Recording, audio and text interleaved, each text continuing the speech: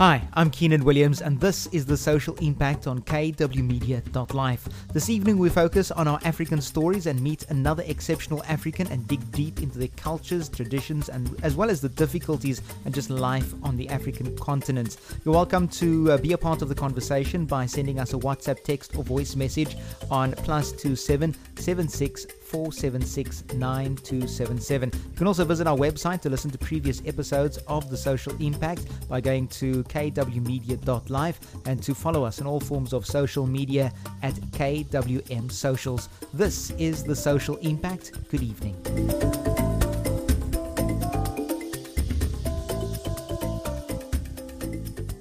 Tonight on The Social Impact, as we meet up with another African, and tonight we meet up with South African Linamandla Deliwe, and we chat to him a little bit about his African story. Linamandla, thank you so much for joining me on The Social Impact tonight. What is your African story? My African story is begin with where I'm originally from. I was born in Cape Town, Western Cape, because I am a child of migrant workers who moved from Eastern Cape, and then they worked in Cape Town.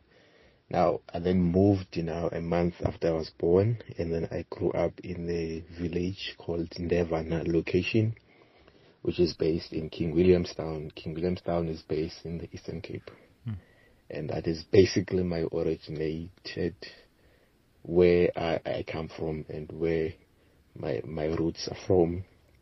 Now, Linamandla, you're talking about where you have come from and how you got into the Western Cape as well. You are South African. You're talking about you growing up in certain parts of South Africa, coming down from the Eastern Cape, coming to the Western Cape. Talk to me a little bit about that experience of your life growing up, and also share a little bit about what were some of those difficulties and the challenges you had experienced, and maybe just a little bit about some of those fond childhood memories.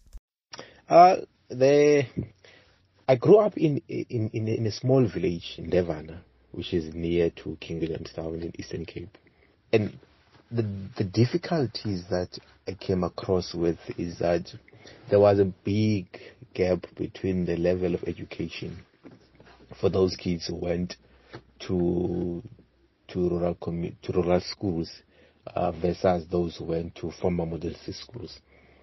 And where you find that their level of education that they've been getting, because of it's a private school, they are paying for it, and then we are in a public school.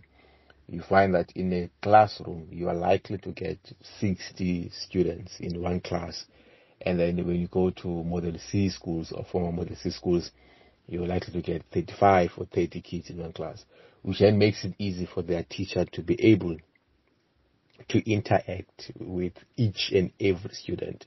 But in our own schools, if you are 60 in one class, then it's very rare to be able to engage, with your teacher. And then the other one is also sport. The government schools that I went to is that the SGB never had enough resources to be able to fundraise for extramural activities.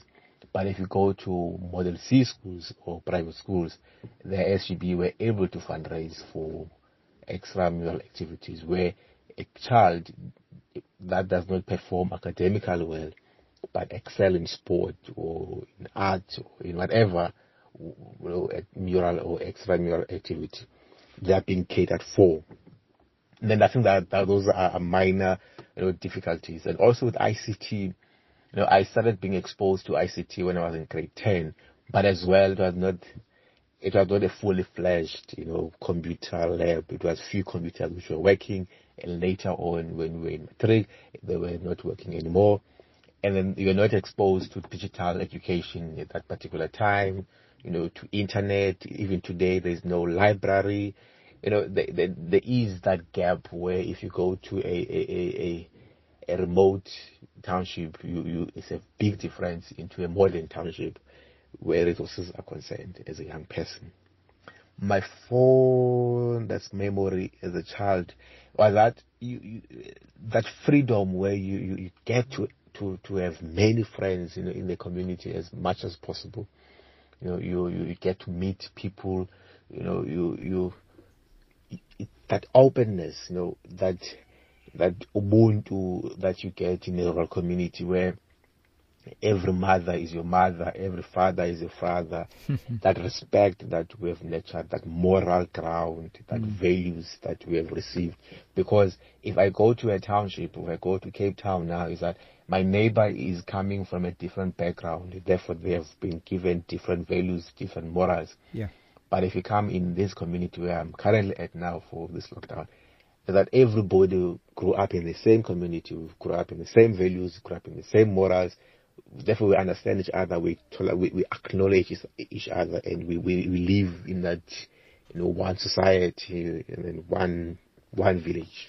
Now, Linamandla, it actually ties in perfectly that you're talking about the Ubuntu, because as we are running this African series, it comes up time and time again. No matter who we're talking about, no matter which corner of Africa we're meeting up with these people and talking about, the African stories and the experiences, it always comes up that people are talking about Ubuntu and that togetherness. It might be a different word or a different way that you are expressing this togetherness, and I am because you are. It just ties in perfectly with it. And you're talking about some of the difficulties that you had experienced growing up in the communities that you had grown up in, and I'd like to focus a little bit about the difficulties and the challenges you believe we are experiencing in South Africa presently.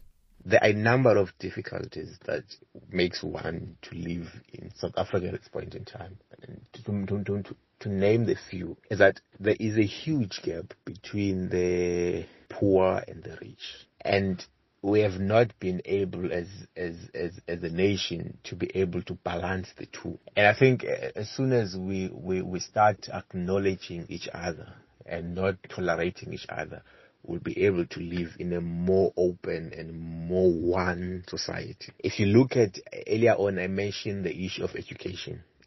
It is still an issue where public education, it is not the same as what you get in a private education, because the issue of funding is still a problem. Because remember, if you look at the public schools, they are depending on norms and standards from the department, and that money cannot sustain the school. You need to have activities that brings money to the school. You need fundraising, that brings activities into a school. Now, private schools where you find that the SGB members, are companies, CEOs, they are advocates, they are accountants. They are the people who are able to understand the system that we are currently living in. But if you go to a public school in a deep rural community, you find that in the SGP, there's an old gogo who does not understand fundraising in this context. And that lack of understanding then becomes a very difficult challenge. Because in other schools that you get donations from various network providers who comes and donate. But again, it's one thing to donate computers to a school and then you don't, capacitate the teachers. But if you go to a private school, then the SGB will pay for those teachers. And I think that's where I am choosing the difficulty in South Africa today as an education part, because I'm a member of an SGB in Cape Town. Now I understand exactly the challenges that SGB are facing in this situation where the issue of funding is a concern. And that's why I find other schools are unable to deliver, to be best in whatever they're doing because of the lack of funding. The other one is the issue of these non-profit organizations, the skills development. Young people are unemployed and at the same time are unemployable. And I think if we start looking at providing skills that are accredited to these young people, then they can be able to go and find employment, or they can be able to go and be entrepreneurs, then they can employ as many young people as possible. Young people leave schools, they drop out of varsity, and I think that's the mistake we tend to do. We all think young people must go and look for jobs. We all think that young people must go and graduate. All think young people must be able to go and work for retail. But if we start inculcating the culture of entrepreneurship from a young age, then we are able to have young people who are unemployed, yes, but they're employable. Once they're employable, it's easy for us to be able to talk about how do we then place them in relevant career paths that they want to pursue as young people. And, we need to make use of the NGOs that are existing in our communities.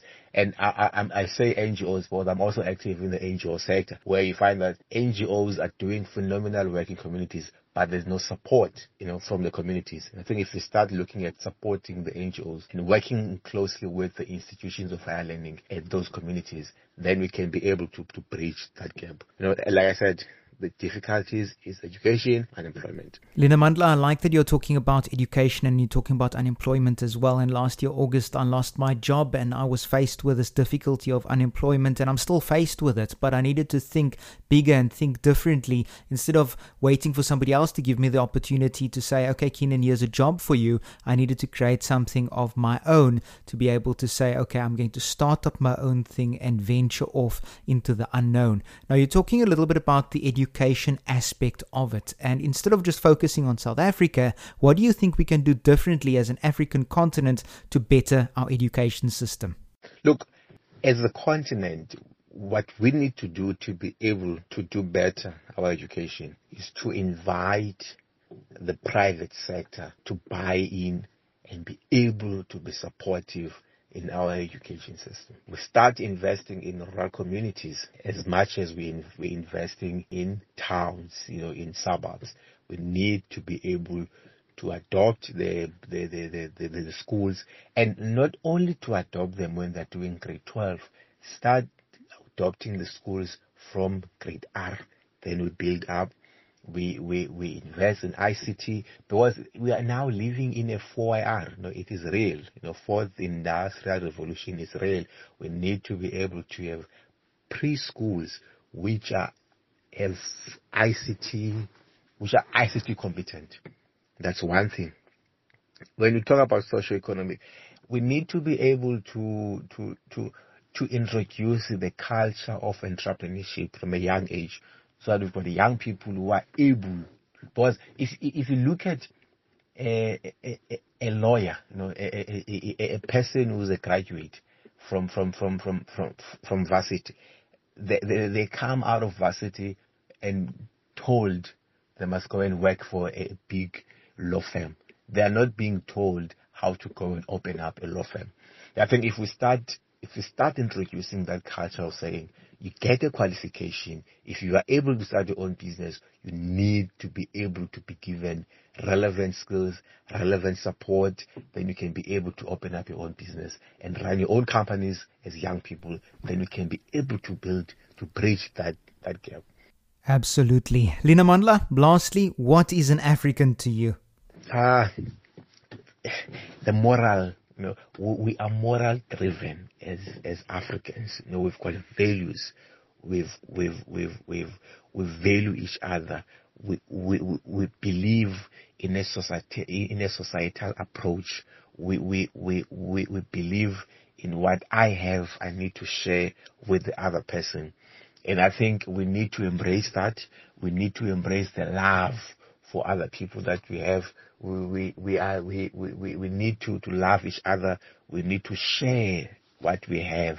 And I think that what makes me to be a proud African is that we love one another, we respect one another, we work together, and we are able to host anyone. We don't look at the color of the skin or the language they speak. We love each other, we embrace each other, we acknowledge each other, and that's what makes me a proud African. I love it. Linamandla Deliwe is a South African talking about his African story. Thanks very much for streaming us this evening. We're back again on Monday with The Social Impact live at 9 p.m. South African Standard Time. Remember to listen to all our previous episodes by going to kwmedia.live and following us on all forms of social media at KWM Socials. So from myself, Keenan Williams, have a wonderful weekend and keep rocking SA. Bye-bye.